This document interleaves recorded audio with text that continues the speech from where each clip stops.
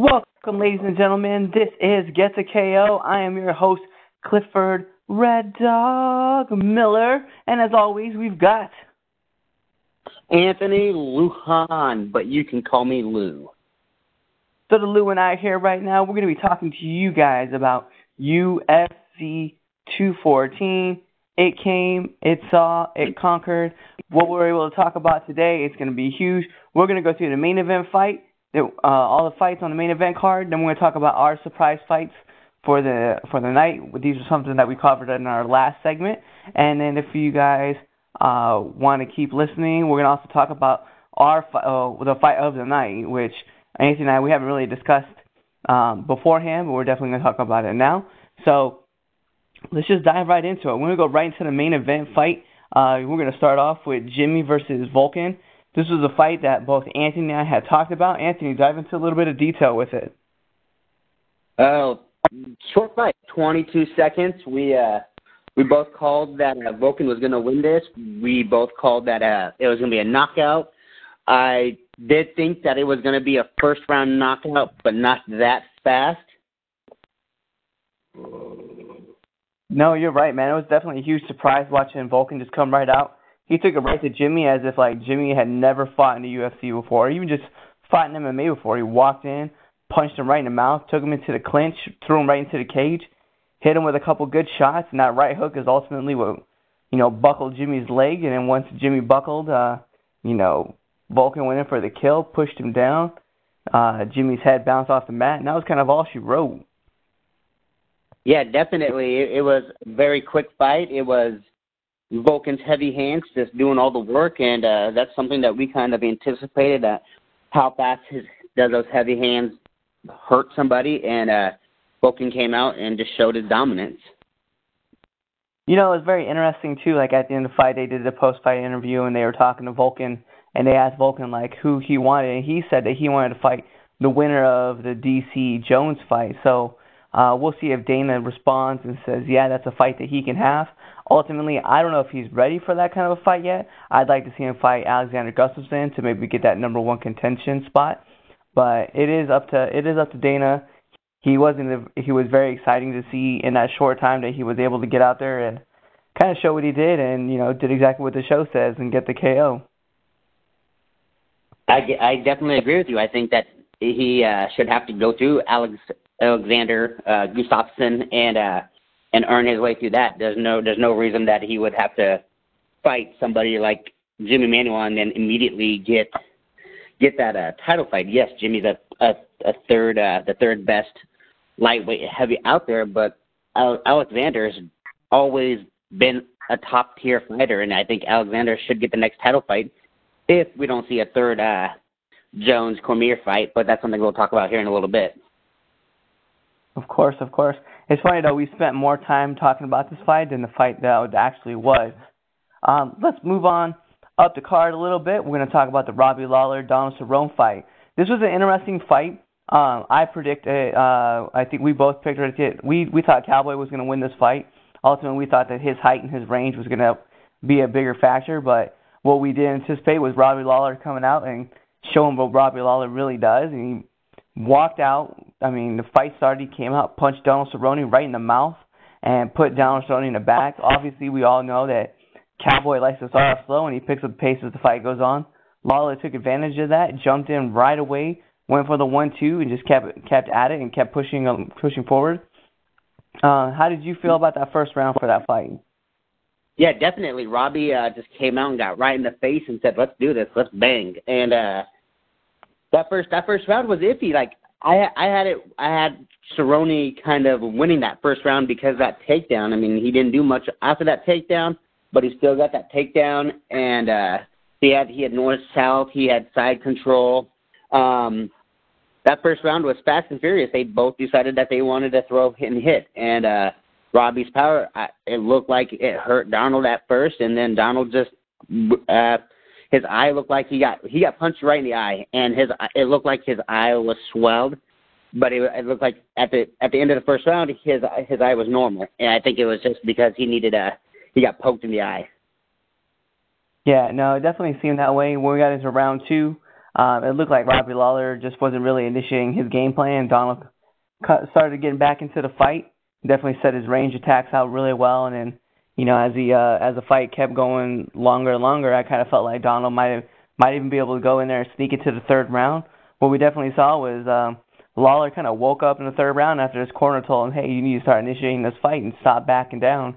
And that's what he did. Ultimately, he came in, he pushed the tempo again, and Cerrone just could not keep up. And it's funny because the interesting fight that was on the UFC fight stat that was on UFC.com was, Donald Cerrone landed 2% more total strikes than Lawler, but at the same time, Lawler and Cerrone both landed the same percentage, so both have 49%, and only that one takedown. Cerrone threw 10 takedowns in that fight and only got one of them, where Lawler only threw a takedown. So it was definitely interesting. I know a lot of people had that fight 2-1 Cowboy. Unfortunately, when I was watching the fight, I did have it 2-1 Lawler because I thought Lawler came out in the third round and showcased what he had.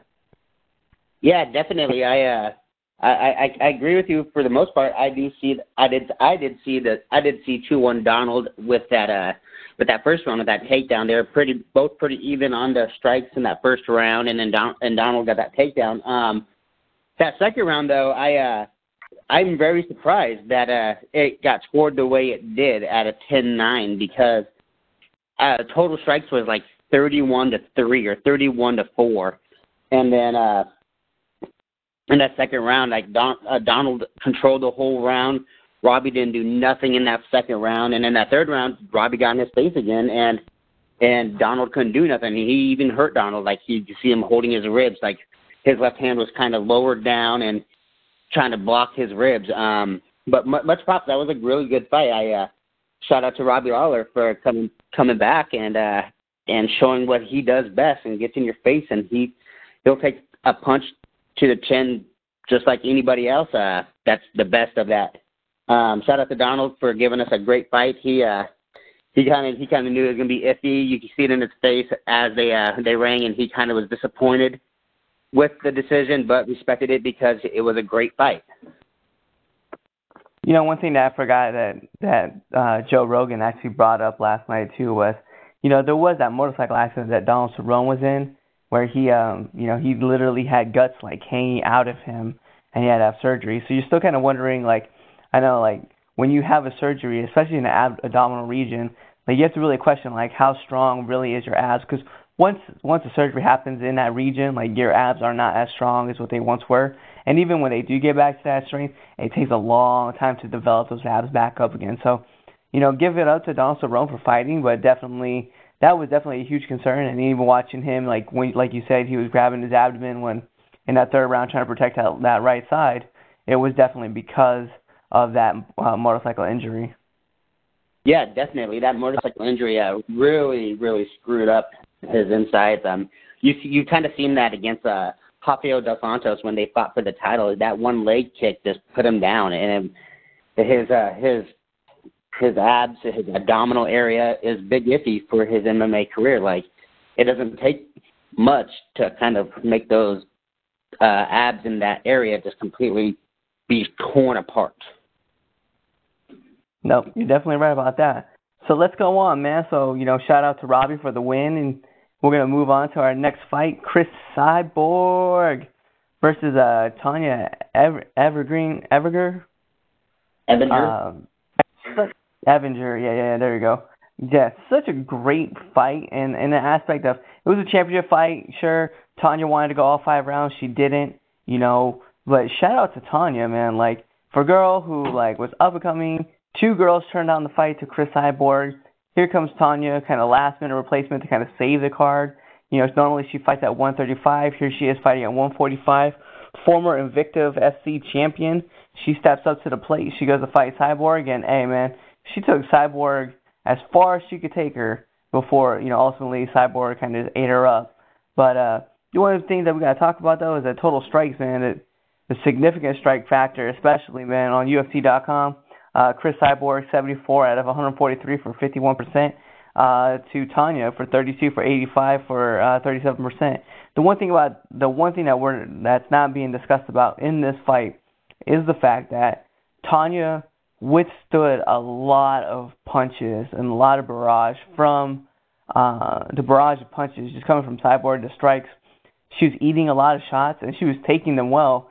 She really wanted to try to make this a dirty fight, and the aspect of, hey, let me get Cyborg into this, let me grab Cyborg, take her down, defend, and then try to make this into a brawl, more of a brawler's kind of fight. The one thing I did say on the blog earlier was that, you know, Cyborg is experienced. She's been fighting for so long. She's been training since 2005.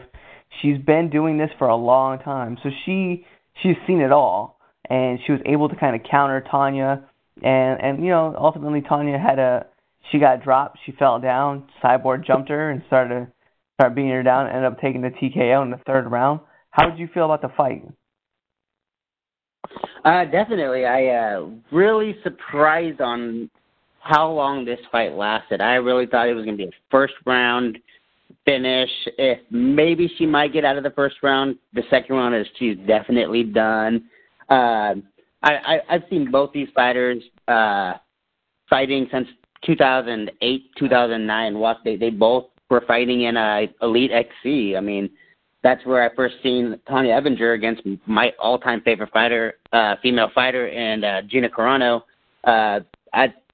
Nothing spectacular back then, and just she looked decent for the most part. She took everything. Everything Chris threw at her, she landed, and Tanya just let it go. At the end of the fight, you could tell that Tanya was just trying to not get knocked out completely, and kind of tired, iffy, didn't know what to think, didn't want to really throw anymore, and ultimately Cyborg doing what Cyborg does best and getting a stoppage and getting that belt.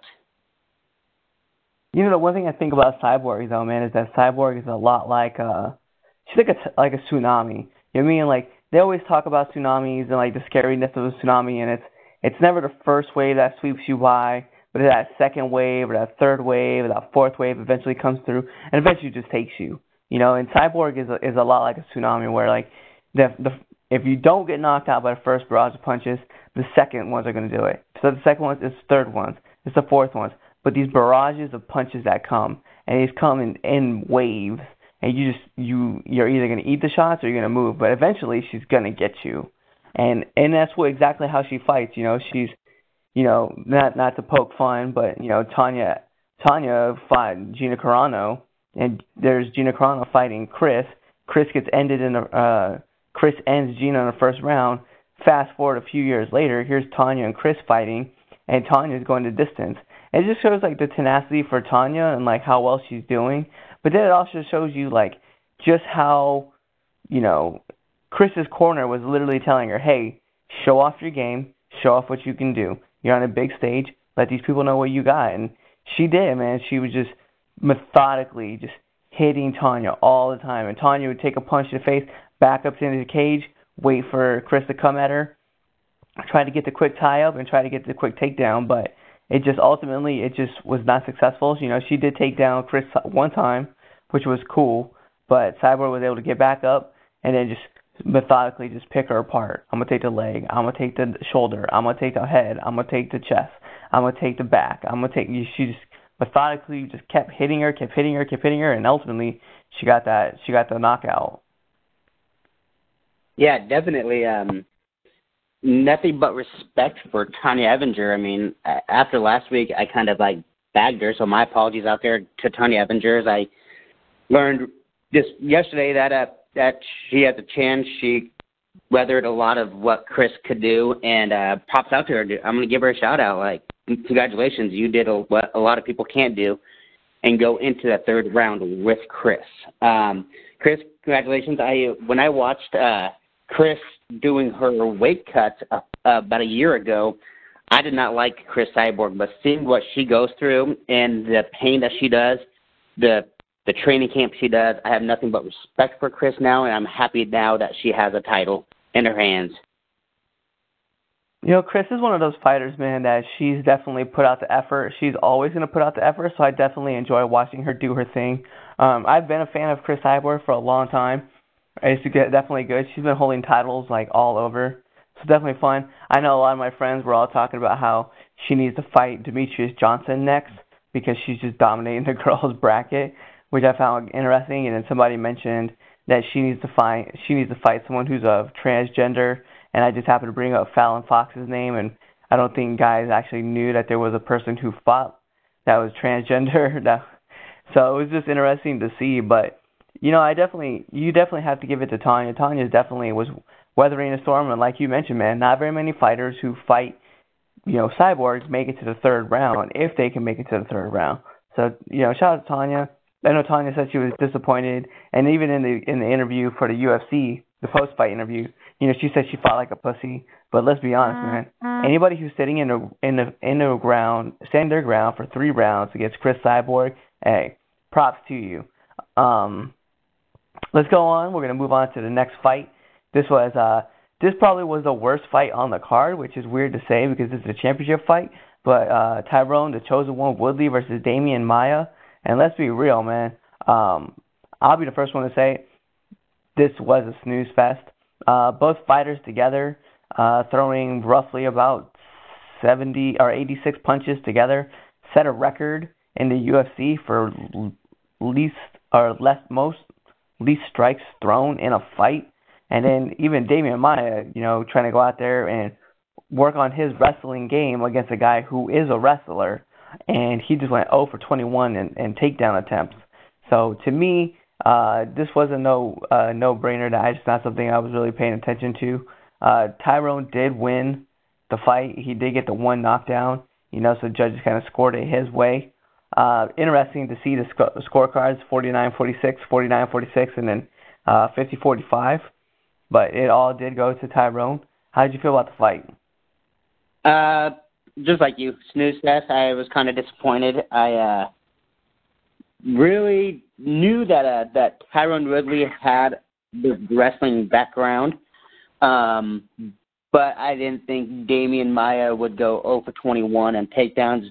Probably one of the best grapplers out there. Just could not do nothing. Tyrone has a low center of gravity, and he used it to his advantage. And the one thing that Maia that should have done that he didn't do was throw head kicks. So keep Tyrone on his feet. He didn't use his legs at all. He didn't throw very much either. I mean, 29 out of 90. I'm getting this up at the UFC.com page right now. 29 total strikes landed, and a lot of those were the fourth and the fifth rounds. One thing that I did notice on his attempts to take Tyrone down is, as wrestlers, we all know that when you shoot and you hit your knee, you got to drive through. And he wasn't driving through. He would stop on his knees, and it made it easy for Tyrone just to push him away. Or when he got his legs, Tyrone was able to shake it off because he was not driving through. Big snooze fest, just completely boring. Probably one of the worst welterweight title fights I've seen in a long time. I really thought Damian Maia was going to be able to do something more than what he did, and he didn't. He didn't come out and show. I will give that up. I will give him one prop, though. He did come out to Lincoln Park, which put tingles in my body. No, it was definitely cool to see that he was kind of paying tribute to Lincoln Park, and once again, rest in peace to Chester Bennington. But no, it definitely was disappointing to see, and then Woodley was trying to defend himself like, hey, I defended all those takedowns.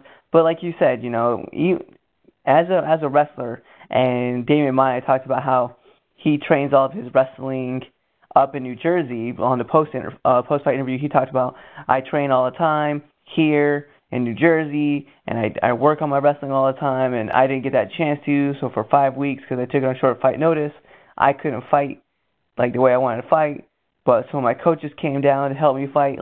I get it, man. I get it. You're one of the top you want to be one of the top wrestlers in the world, but you're fighting one of the top wrestlers in the world, and it's not working out for you, man. And so in the first and second round, if your takedown game's not working, you got to change your game plan. you have to change positions. You have to look for something else. And in the fourth and fifth round, yeah, sure, Damian Maya was trying to throw strikes, but that's probably something he should have started doing in the third round, really started focusing on. Because those fourth, fifth rounds, things started to kind of pick up, and it was cool.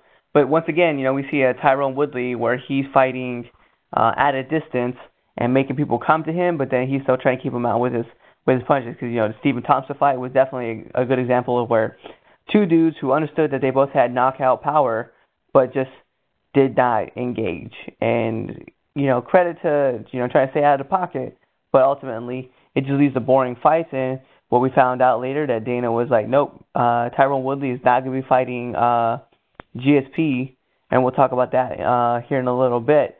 But it's interesting. So now to me, I think Robbie Lawler has to be that guy that's in the contention now to fight Tyron Woodley. Interesting. After that first attempt by Maya, that he actually drove through with his knees, put Woodley against the cage, but in doing so, in that process, he got uppercutted right in the eye, and I think that kind of weared on his attempts for the rest of the card, or the rest of the fight. Like, he did not want to take that huge hit again, and this time completely get KO'd or something. So, yeah, definitely. With the whole welterweight thing going on, I think that Lawler is in that position right now to maybe get that fight. But I also do really want to see Wonder Boy Woodley 3, even though Woodley's up 2-0. Or no, yeah, I wouldn't want to see that fight again just because. Yeah, I wouldn't want to see that fight again just because the first fight was a little bit exciting because they were engaging in each other, and then the second fight, man, they just weren't engaging. Like, they were both standing at a distance, they were both trying to figure out each other, and you would think that after 5 rounds they would figure it out. Going into like the 7th, 8th round, they were both kind of still hesitant. And it wasn't up until the 4th round where Woodley landed that strike that ultimately dropped Thompson, Wonder Boy. And it's definitely not one of those fights I think that is called yet to fight until we see Steve Wonder Boy get back into the cage and start handling his business again. But for right now, I don't think that should be the fight that gets picked. I can agree with you on that one. I really can. All right, man. So we got to move on, man, because that Woodley fight was boring, and we've already spent too much time on it. Because let's be real, that was the dullest fight of the night. So let's move on, man. So we have the championship fight, the main event fight of the night, where we're going to be talking about DC versus Jones 2. This was a huge fight. We've been waiting for this fight for about 2 years in the making. To recap a little bit, fight 1, John Jones took it to was a decision, right? Yeah, it was a 5-round decision. At the end of it, Jones came out on top. And Jones scored 5 takedowns in that fight, if I'm not mistaken. 6. So he definitely dominated the first fight. I know DC was upset because between heavyweight and light heavyweight, he had never lost a fight. And then when he fought Jones, he caught his first L. And so since then, he's been dominating at light heavyweight. Jones not as successful in his life because he had drug problems, rehab stint, got busted by USADA for performance-enhancing drugs, and then from there it was just problem after problem, a year suspension. He did have that successful fight against OSP, and then another year that the suspension continued. But him coming back, man, fighting DC for the championship fight. This did not look like the same Bones Jones that had been so, I don't know how to say, boisterous. Like, his striking was really, like, on point. Like, he didn't have any kind of ring rust to him, which was definitely excellent to see. I know when he fought OSP, he said it himself that he had a lot of ring rust, and it was good that he got it out.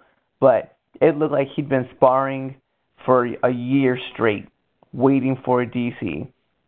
And to credit to DC, Jones definitely did try to get some takedowns in, and DC definitely bringing in old boy from Duke, from the Duke wrestling team to come help him train a little bit. Definitely benefited him because DC was able to to stop a lot of the takedowns that John Jones was usually throwing. And it's funny because when I was watching the pre-fight, I forget what the guy's name from Duke was. The Duke wrestler. He said that he hated John Jones, and every person on his wrestling team said that he wrestled like John Jones. And so when he went to go train with DC said he felt like he was kind of in the ring with John Jones, even though it was this kid from Duke. So it was definitely interesting to see that DC took another approach to his game and definitely wanted to push the tempo of it. But in the first rounds, man, the first couple rounds, I think you and I had a split, right? Because I think you had Jones winning round one. I think I had DC winning round one, and it was just the opposite in round two. Yeah, definitely. We both had it opposite. I had Jones winning that first round. He came out and was kind of throwing DC around, throwing more strikes, and then that second round, DC was up in his face. He was throwing more. He was talking more. He was talking more trash. DC looked really good in that second round, I thought. No, you're definitely right. He definitely looked. They looked. It was weird to see like the kind of in the flip, but then what we saw in John Jones in the third round is, it was crazy because throughout the whole fight you could kind of see what the game plan was a little bit for John Jones, and it was, if you're going to throw strikes everywhere. Don't just throw strikes here and there. Like, don't just aim for the head. Don't just aim for the body. Don't just aim for the legs. But mix your strikes up. And we talk about the perfect fighters and how they're able to strike in all regions at any given time. And one thing we definitely saw was, John Jones would throw a two-hit combo where it'd be like two to the head, and throw a kick to the leg, or he'd throw two to the body, one to the leg, one to the leg, one to the body, one to the head. Like we saw this big mix-up of bags, and ultimately what happened was DC was trying to anticipate where the kick was going to be coming. He thought a kick was definitely coming for the abdomen. He braced for it. He lowered his head down. He lowered his arm and his head, getting ready to take the shot. And Jones was definitely aiming high and kicked him right in the head. And that's kind of was a downfall for DC. DC took the head kick, kind of fell backwards a little bit, went to the cage. Then we saw the trip that happened that ultimately kind of put DC on the ground. And, John Jones just finished the fight right off the top, man. Yes, definitely. In that second round, you kind of could hear the corner of John Jones saying he's ducking to the left. Every time you throw a leg kick or every time you lift up your fist, he's kind of ducking to that left. And in that third round, you could hear his corner say 9, 9, 9. And with Greg Jackson, that 9 call is definitely a head kick. And they kept calling for it, and eventually, like you called it last night, shin-to-chin music just got him, and it shocked Daniel. Like, he didn't know where he was going. He kind of spun out of control, hit the cage, and you knew right then and there it was done. Jones came in flying. I thought he was going to hit him with a flying knee, kind of kicked him in the rib a little bit, and put him on his rear end and finished the fight. Yeah, I definitely thought the fight was going to end with the flying knee because he threw that, and then you saw DC duck, and then he actually hit him in the face with the foot, which was even crazier to strike because he was definitely going for the head. He couldn't reach with the knee, and then he just let his foot fly out, and it definitely caught DC. And you could tell DC was in a lot of trouble just right off the start. It's not to take away from DC, okay? So by all means, DC is an amazing champion, and John Jones was like he's the greatest has ever been. I don't really know that to be true because we just watched John Jones dominate DC, and even though in the last 2 years John Jones hasn't been around, DC has been taking these fights to Alexander, to Anthony Rumble Johnson. He's been fighting guys and he's been dominating these guys. But to be honest, man, it's DC was a great champion. As far as the greatest champion, not so much because John Jones, that was always the thing. Hey, he's great, but is he as great as John Jones? And ultimately, we found out last night was no, he's not. And even if we took this fight, let's say we put this fight a year and a half back, I still think John Jones dominates DC the way he did today. or last night. It's definitely there. It's definitely huge. It's not a question. It's just, you're talking about these two dudes who throw it down, and I kind of feel bad too in the same token because DC was like, if you lose both the fights, is it really a rivalry? Well, yeah, it's still a rivalry because even John Jones said you were his rival. He's acknowledged you as his rival, and you definitely pushed him to be better than what he is, and that's ultimately what a rivalry is you're looking for that guy who pushes you to the next level. And DC, can he bounce back and beat John Jones? Sure he can. Any given day, it's the UFC. Anything can happen. But what we're going to start looking for is how is DC bounce back? Does DC hang him up? Does DC say he's done? Does DC come back and say, hey, I want another fight? Does DC work his way up to another championship fight? Who knows? Let's find out. We have another year, man, where DC can make those kind of decisions. Yeah, definitely. I agree with you with that. I'm really surprised on how this fight actually ended. Like coming out, like Jones looked like Jones coming down the entrance, doing the Ric Flair woo and all hyped up. And then DC coming out just not fighting with his emotions like he did in the first fight.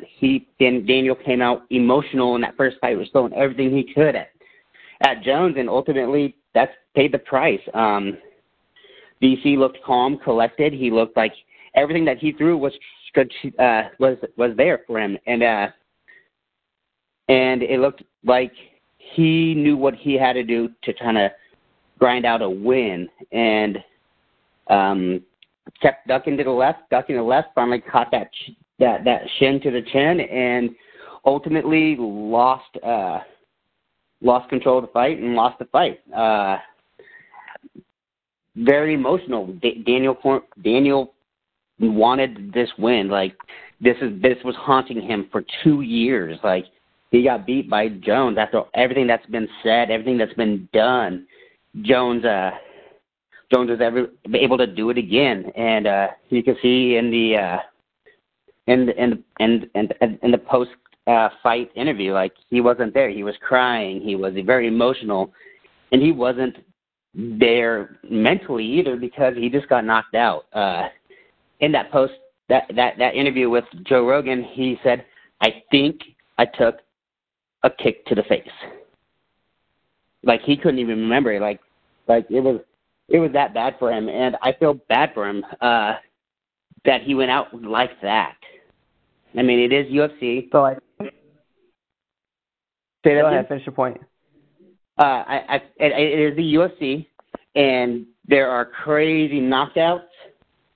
But like Jones said, he was the perfect image of a champion, of a father, of a human being, and being Joe Rogan. Joe Rogan's apologized. Joe Rogan definitely should have seen that. Maybe I should not have interviewed him because he was trying to push forward during the decision and putting the belt on Jones. Like DC was not there. Joe Rogan should have been like, all right, no, I should not have interviewed him. I should not be doing this.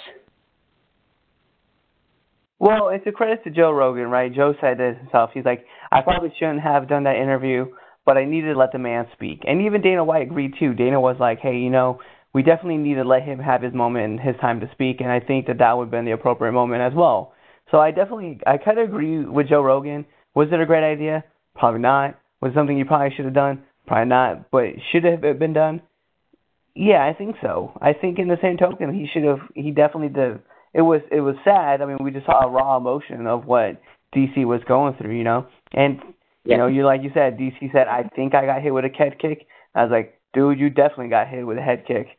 You got KO'd. It was rough. I definitely disagree with you with this. I think that with what happened, I think that's what post-fight conferences are for them to kind of express what was going on. Yes, DC had to go to the hospital. Yes, for the concussion, that's protocol. But still, right after the fight, after getting knocked out, you should not be able to be speaking like that. Like he wasn't there. He wasn't there emotionally. I think that they should have waited until he was ready. I mean, and it goes back to how like in pro sports, right? So like not just in the UFC or MMA, but like football, basketball. There's it's I think they always have like a 15-minute window is what they call it, where like players go into the locker room and just kind of vent and let the frustration go before the media is ever allowed to go in there and talk to them. And it's kind of interesting with the UFC because the UFC does the same thing like the boxing world where both fighters are still in the ring, all parties are in the ring, and everybody's talking about how the fight was handled, right? So it was definitely, I don't know, I mean, because it happens in combative sports is different from what it is in like, football or even baseball. I definitely thought that it was definitely something that, it was allowed and it's something that should have happened. I mean, we have guys all the time who have these heartbreaking losses, like with your decisions, and they're just like, man, because Donald Cerrone is definitely a perfect example where he thought he won the fight against Robert Lawler. He had a lot of emotions. He could have definitely just gone off the case and said, you know what, F this, F that, I'm not really a part of these guys suck, blah, blah, blah, these judges hate me. But he didn't. He kept cool, calm, and composed. DC legitimately thought that the fight got ended early. He was knocked out so bad that he thought that the fight ended early. It was prematurely stopped. And he was arguing with Dana about it, and Dana was like, you need to watch the instant replay. And once he saw the instant replay, he understood, like, yeah, it happened. I got knocked out, and that's ultimately what paid the price. But as far as the interview goes, I mean, there's plus and minuses to both sides. Should he have done it? Probably not. Was it something that DC needed to kind of get some words out? Sure. But, I mean, ultimately, there's two different opinions. Everybody's going to see it 50-50. Yeah, I definitely agree with you. I see where you're coming from with that. I don't agree with you. The decision part, like the Donald Cerrone, he could have been like, no, I think I won that fight. But when you're getting knocked out, and me and you both have been knocked out in our lives, we can kind of come back to it and say that the first few minutes you're disoriented, you don't know what's going on. Then that's where the difference between decision and getting knocked out comes to the interview part. Like, if you're getting knocked out, definitely that the UFC doesn't usually want you to be talking right after the fight. They want you to be able to get your head clear and to a decision. Your mind is there. You're fully comprehending everything that's going on, and DC last night was not. Yeah, no. So let's get into the post remarks. So we had the post fight interview, and then we had right after the fight, and then we had Jon Jones picking up the microphone, and it's funny because you and I talked about this earlier in the week, where Jon Jones said that I would love to fight Brock Lesnar, and then Brock Lesnar responds with anytime, anywhere, and then what does Jon Jones do? He picks up the microphone and he says, Brock Lesnar, if you want to know what it feels like to get your ass beat by a guy who's 40 pounds lighter than you, come meet me in the octagon. And then you have Brock Lesnar who responds by saying, be careful what you wish for, young man. So it's definitely interesting to see that that's a fight that's in the works. Two guys who now openly want to say that they want to fight each other. That's a fight that I'm excited for. Yes, definitely. And we kind of talked about this beforehand, and we're talking about the suspension and everything. And you made me eat my words. His suspension is actually over. It's not the suspension. He's got to wait 6 months because he's coming out of retirement. Yeah. So now that he's done with his retirement, he's got to go through 6 months of testing with USADA. Once USADA says he's clear to go, he's able to enter the ring. And even at that we say he came out of retirement for testing back in early July. So we can say August, September, October, November, December, January. January would be like the time that he could be back in. But what's funny though is that he actually won't even be able to fight until after March because the WWE does have him contracted all the way till March. He's been in a huge storyline right now for the WWE, especially with him being a Universal Champion. We'll definitely see him moving along, and it's ultimately going to see. We could see a Jon Jones. Actually, we could definitely see a Jon Jones versus Brock Lesnar at UFC 230 next year or 225 next year. What's it gonna So next July? It'll definitely be. Say again. So looking into this, Brock's got commitments with the WWE. He's got to get tested all the way up through January. And I was just reading into this, and with him being tested through January, he won't actually be able to start his training camp till January. So you got 8 weeks, 9 weeks of training camp before we're actually going to see them two fight. So it's going to be March, April, May, possibly June of next year before we get to actually see this fight, which hopefully we get to see Jon Jones 2 or 3 more times before then. I definitely think it's going to be a July time. I think it's going to be a July fight. I really 100% believe that this fight, if it happens, will be in July, and I think in that time frame we're going to see Jon Jones fight. You're probably going to see him fight Alexander Gustafsson one more time. That's definitely going to be a fight that's going to be huge. And depending on the Volkan fight, whether they decide they may even decide it might be Volkan that fights Jon Jones next. But we're definitely going to see, 2 big name fights that are going to come out of it. And don't be surprised if, Jon Jones decides that he wants to jump to heavyweight and fight someone like Andrei Arlovski type caliber, someone that's kind of in his same weight, but someone that's in the heavyweight range. Don't be surprised if you see him fight Andrei Arlovski before he takes on someone like Brock Lesnar. So it's definitely something I'm kind of saying that it could happen. I'm not saying it will happen, but it'll be definitely interesting. It should be a lot of fun to see. Coming up, we have before we get into UFC 217, one thing I want to talk about is our surprise fights. So last week, you had mentioned the Ricardo Lamas versus Jason Knight fight. How did you feel about that fight? I did not see that fight coming the way it did. Looking at it right now, first round knockout it looks like. I actually did not get to watch much of this fight. I was busy doing a couple of things, but looking at the strikes and on all the stats on UFC.com, 43-18, 42-8, 1 takedown to 0 takedowns. I did call Ricardo Lamas winning this fight, but I did not call it by KO or TKO. It looks like Ricardo Lamas looked really good at 69% throwing, 68% significant strikes. He was able to kind of defend off that takedown by Jason Knight. So, yeah, I called it right. So, congrats to me, I guess. Props up to that. I'll pat myself on the back for that. Well, let's see what happens with Ricardo Lamas in the future. Yeah, no, definitely. So, my surprise fight of the night was definitely the Sterling versus Renan fight. One thing I definitely was kind of disappointed in Renan.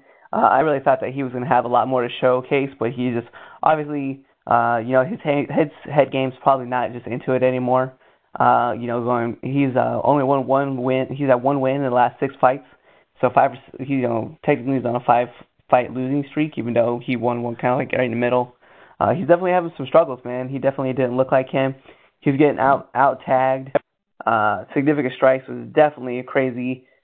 Sterling himself had 71 of 121 strikes, significant strikes, to the 19 of 85 that Renan was able to throw. He did score 2 takedowns in the fight where Sterling got 1, but ultimately judges saw the decision with Sterling. I think I had Renan winning that fight because he was coming off of that T.J. Dillashaw loss, and he was starting to look really good again, but then everything just kind of fell apart for him, and I don't know what to expect from Renan now. But looking at Sterling looked like he's ready for the next level, so it'll definitely be fun to see what he can do in the future. So the fight of the night actually went to the fight of the night performance of the night went to Ortega and Moicano. Yeah, definitely. That was a great fight. So some of you guys that don't get to watch the prelim fights, or you don't want to watch the prelim fights, you definitely want to make sure you're paying attention to them, because there are some fights in those fight cards that are so awesome that people don't really get to see. Brian Ortega, he's a great striker, an amazing black belt in Brazilian Jiu-Jitsu, but he was being dominated the whole fight. He just to give you an idea of total strikes. Ortega 65 of 220 for 29%. Significant strikes was 65 of 220 for 29%. Where Moicano, man, he was 111 of 254 for 43%, and his significant strikes, he was 109 for 252. So a lot of bombs were being thrown in this fight back and forth. It almost looked like a funny tag team kind of match, because at one point it's like Moicano would throw a lot of punches, and then he would tag Ortega. Ortega would throw a bunch of punches, he'll tag him, and it goes back and forth. The one thing I felt kind of interesting, though, was in the third round, Moicano just wanted to change the game up, so he went for a takedown. And you can tell that Moicano's double-A takedowns, he wasn't ready. He wasn't really paying attention. He left his neck out, and Ortega was able to take advantage of it, put him in a guillotine, lock him up, and choke him out. And that's ultimately what cost Moicano the fight. I think Moicano was winning that fight all the way up until that point, so I definitely had the fight going 2-1 Moicano's way. Some people might have had a 1-1. But yeah, Moicano made the mistake, went for the takedown, got tapped out, and it was definitely something that was a ridiculous fight. I agree with you. I actually got to watch that fight, and I actually had that. If that would have went the distance, I think it would have been a 30-27 kind of fight. I would have had Moicano winning that fight. I mean, he looked good. All these strikes were going good, and he went 2 for 2 for takedowns for 100%. Brian Ortega went 0 for 2. But just that one, they're both throwing bombs, hitting each other. They're standing, they're hitting each other. They're there to bang, to make a name for themselves, and they did. And one mistake cost Renato the fight. And props out to Brian Ortega for getting taken down and finding that immediately submission and getting that tap out. Yeah, it was definitely good on him. He was definitely razor sharp with his Brazilian Jiu-Jitsu, and it looked really good. So one fight, too, on the UFC Fight Pass, if you guys didn't get the chance to check it out, there was a ladies' fight on the Fight Pass. It was definitely one of the greater fights that I think that I saw.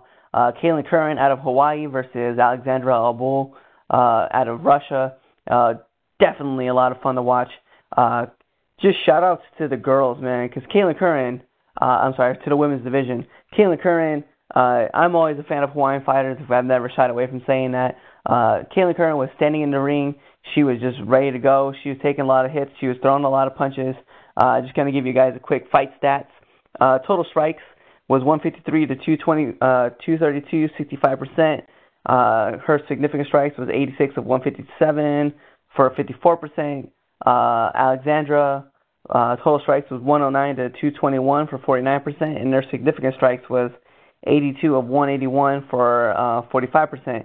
The thing that made this fight so significant, right, was Kailin was 1 for 3 for her takedowns for 33%. Alexandra, though, 5 of 8 for 62%. So any takedown she wanted to grab, with the exception of 3, she was able to take down Kailin. A lot of ground and pound. Kailin did land a couple of big, significant strikes where Alexander, had a couple of big cuts on her face that was costing her.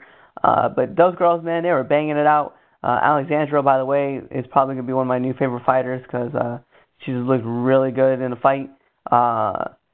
If you didn't get a chance to check out those fights, it's definitely one I would recommend, and you should definitely go through and check out. How'd you feel? Did you get a chance to see it, Anthony? I did. I actually got to watch the Fight Pass fights.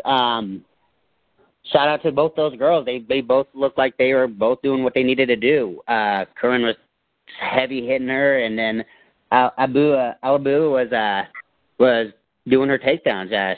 She controlled the ground and ultimately got the W. Those two girls were ready to fight, and I can't wait to see those two back at it again. I mean, Kailin Curran's gonna go out and find somebody that's not gonna want to wrestle, and they're gonna go blow to blow. They're not afraid. She's not afraid to punch. She's not afraid to take hits either. So shout out to those. I also want to kind of touch up on the other fight that was on the prelims. Josh Berkman versus Drew Dober. Drew Dober getting that KO win in the first round, controlled the fight. I'm looking at the stats right now. It was he threw 34 total strikes and landed 20 of them, and significant strikes was 15 out of 29. Josh Berkman, who's no joke, who's been able to get some good wins and not afraid to throw blows either. 11 out of 18 for both significant and total strikes for 62%. He got clocked by Drew Dober, and Drew finished him hard. I was excited to see that. I am excited to see what Drew Dober is going to do in the UFC. I really am excited to see the future for this kid.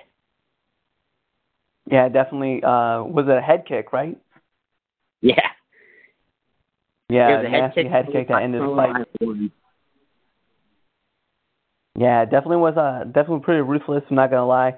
So we've kind of covered over the UFC 214. We're gonna talk about UFC 217. Obviously, the biggest news coming out: Dana White saying that GSP was being pulled from the Tyrone Woodley fight due to Woodley not wanting to engage. So Michael Bisping is going to be stepping into that spot. So Michael Count Bisping versus George the Rush St. Pierre. We're definitely seeing that fight. Some of the other fights that I kind of want to see on this fight card, I don't know, Anthony, you could throw your 2 cents in on as well. But as far as me, some of the other fights I'd like to see the Tyrone Woodley versus Robbie Lawler fight on the same fight card, as well as Cyborg. Hopefully they can get her deal done before October. Cyborg versus Holly Holm. I think that might be an interesting matchup to see. And then, just one other fun matchup out there, just to kind of throw it out there, man, it would be Volkan and John Jones. I mean, it just definitely could be in the wheelhouse, especially if both fighters are cleared through their 45-day suspensions, and they can both get this fight going. What you think? Agreed with you on the most part. I don't think John Jones versus Volkan on that same card is a good idea, because Jones and Volkan would have to be the headliner, and you got George St. Pierre coming back, so he's got to be the headliner on that. Tyrone Woodley versus Robbie Lawler too. That would definitely be one to kind of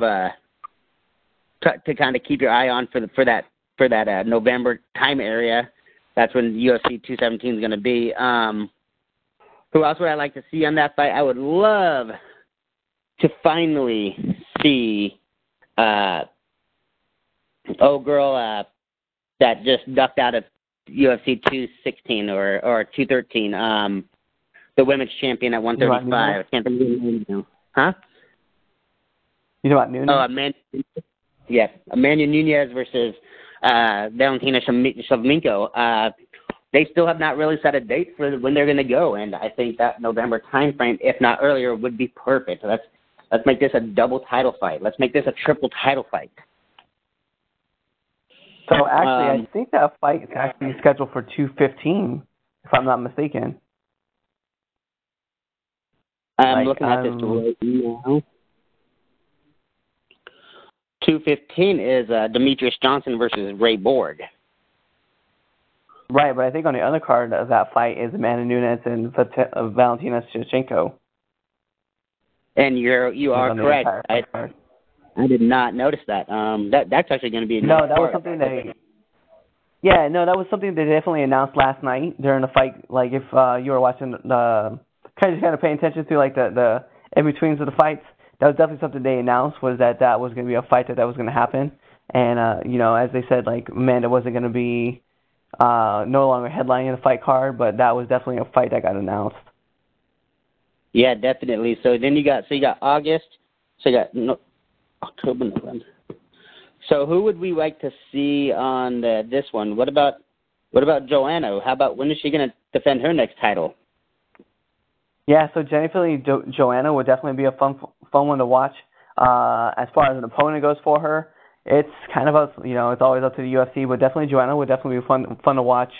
Somebody else I would like to see also in that fight card. I really think that MSG, right? So Madison Square Garden, this is where the UFC has been trying to penetrate through into New York the whole time. You're finally going to get to have a show at Madison Square Garden. Why not let all hang out? Why not let all 5 fights be championship fights? That would be hard to do just because money wise and headliners wise. I think five title fights would be really, really stacked. I don't think that that'd almost be possible. Like, just even timing-wise, you got to think if for some reason all 5 fights go 5 rounds, you're talking 5 hours worth of fights. Like, it's almost impossible. Well, it's 5 hours worth of greatness. That's what we're really talking about. I mean, let's talk about some of the fighters who could possibly be on that fight card if we want to make it that way, right? So let's just say, Joanne shows up on that fight card. Okay, so there's one championship fight. Let's say let's say we have Max Holloway on that fight card. There's another fight card that we have.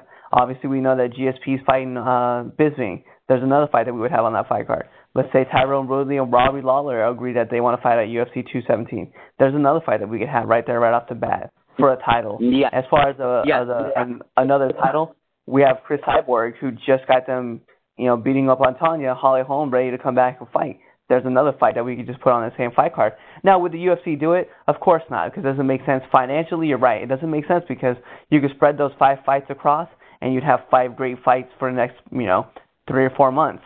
But I just think that if you want to step into MSG and you want to have a great fight, this is how you do it. As far as headliners go, you have to make JSP the headliner fight. And then after that, it's kind of up to everybody else on how you want to make it fall. Max Holloway, I definitely think sits in the middle. Cyborg probably more towards the top.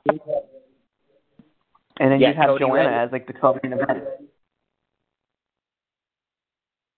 Yeah, definitely. You got Cody Garbrandt. He should be almost ready to defend his title. You got Stipe out there that could be defending his title that same time frame.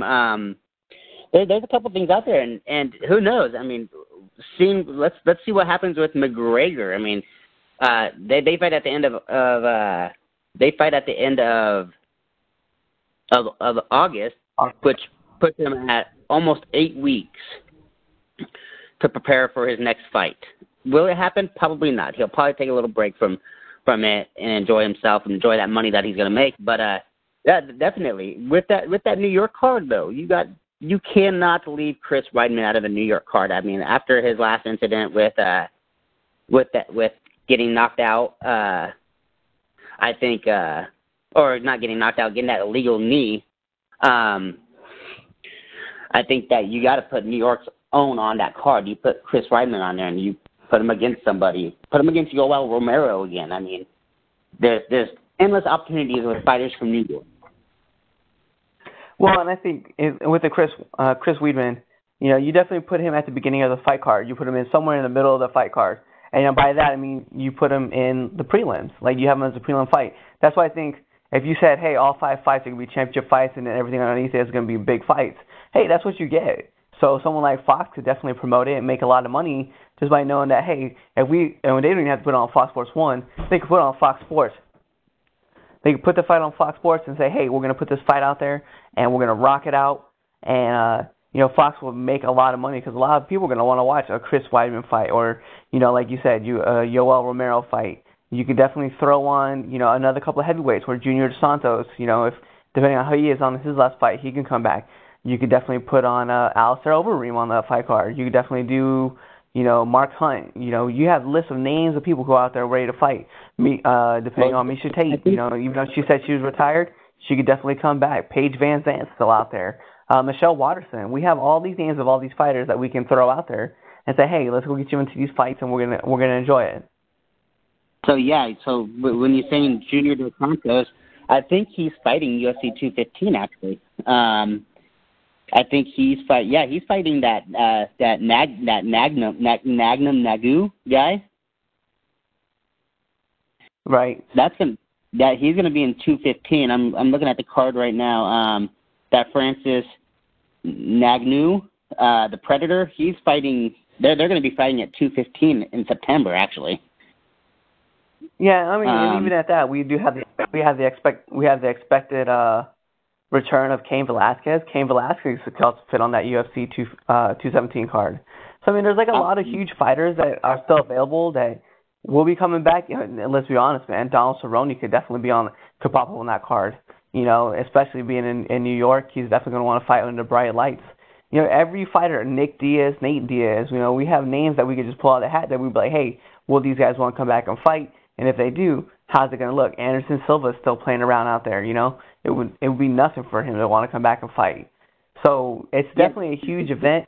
We definitely have a lot of dream matchups that you can make happen at UFC 217. Yeah, definitely. I completely agree with you. And in New York, you got the big lights, the bright lights, the big names. You got every star attraction you want coming out because it's Madison Square Garden. It definitely is, and you're talking about a historic arena like that. It's definitely massive. I'm definitely excited for UFC 217, especially since we already know that the main event fight is going to be Bisping versus GSP. Huge fight. We know that GSP's been waiting. We've all been waiting for GSP to come back and fight now for almost 4 years. So it'll be definitely fun to see. Just kind of throw a name out there too of someone that could come back and fight on the same fight card. Forrest Whitaker. I mean he's kind of got Robert Whitaker. I'm sorry. Whitaker definitely coming back and fighting in this fight. He did have some knee damage that kind of happened, and he definitely recovered from it. And right in the short notice fighter to fight definitely could be something he could step into. Yeah, definitely. I would love to see Robert Whitaker come back on that one. That's going to be an interesting card. That's going to be something big. The UFC is not going to take that lightly. We both know that, but we'll definitely check it out here soon. We'll know more here in the near future. Hey. Yeah, and here's a fun fact, right? There's another fighter out there who hasn't fought all year so far since December. We haven't seen Mickey Gall fight. Mickey Gall is definitely somebody who could be out there. And hey, I know because you know I'm a huge Mickey Gall fan. Sage Northcutt is somebody else who hasn't fought in a while, so he definitely could fit on 217. And last but not least, I know that the UFC's been talking about wanting to bring on somebody else that could be a big star power. Where's CM Punk? Amen to that one. Thank you. I was just about to say that. Phil Brooks definitely needs to be on this card. I think that would be the card for him to say, let's get back at it. And you know what? You even put him you can even put him like in the middle of the UFC, like in the prelim fights, or you even put him on a UFC Fight Pass. If you want to stack a card and have a card stacked from top to bottom with great fighters and even like great promoters, this is where you go. And this is what you do. MSG, there's no reason why not to just put your biggest foot forward and load this card up with talent. And even that, you and I, we both know there are fighters out there that we could definitely say we could still throw more fighters out there if we wanted to. Want to throw two guys who want to fight? Hey, let's go grab Jake Ellenberger. He's definitely going to want to throw some punches in this fight. We want to watch someone get their ass kicked. Hey, let's go grab BJ Penn because he's over 5. We can make him over 6. But there's all sorts of people out there that are ready to go. Roy Nelson's gone now. He's at Bellator. Mark Hunt is still out there. Mark Hunt could definitely get into the fight. Well, you also got the boy wonder that I absolutely love watching. You got and he's from New York. He's from Jamaica, Queens.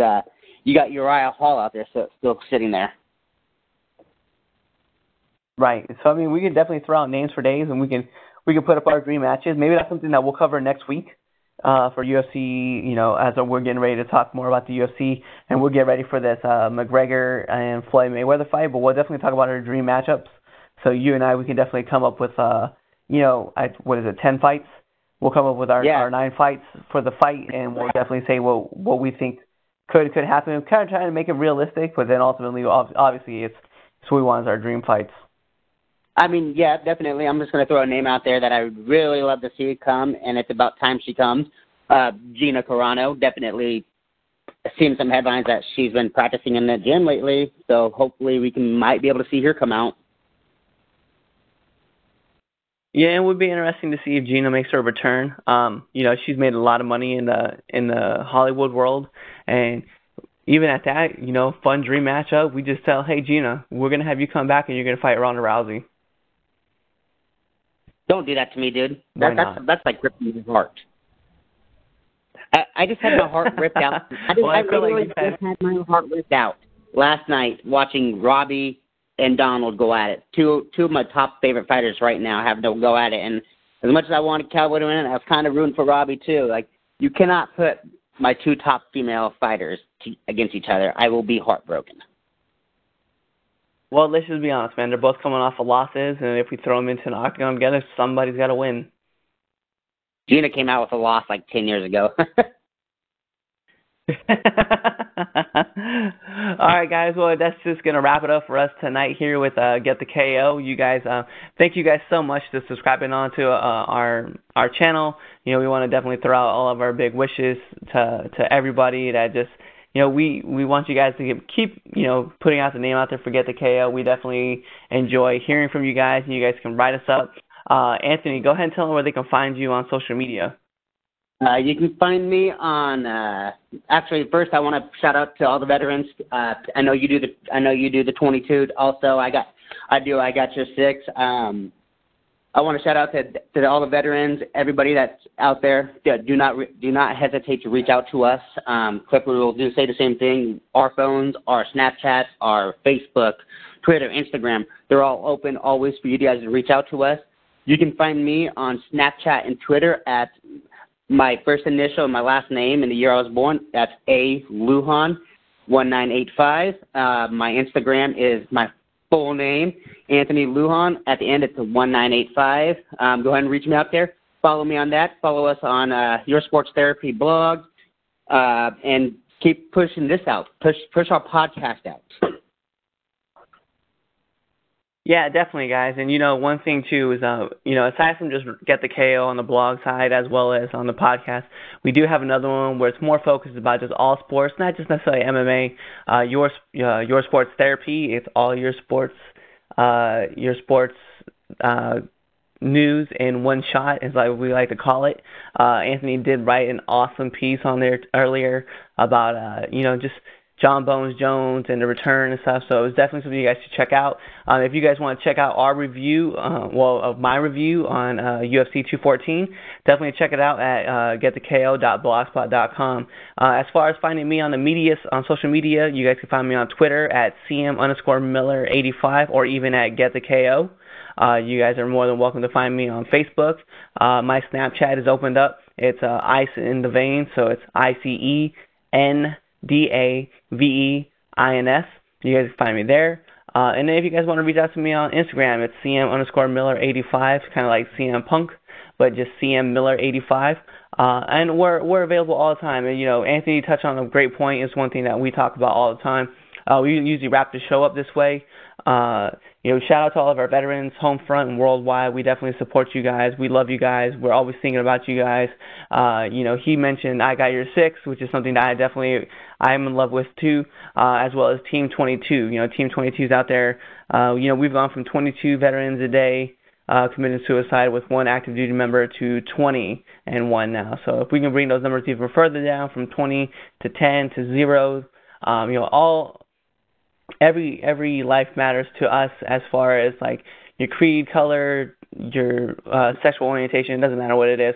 As long as you're willing to lay your life on the line for red, white, and blue, we're here for you. We're here standing with you all the time. We don't leave no soldier behind, no airman behind, no sailor behind, no Marine behind, no coastie behind. We don't leave you guys behind. We think about you all the time. You're in our thoughts and prayers. We make sure that we look out for you guys because you guys look out for us.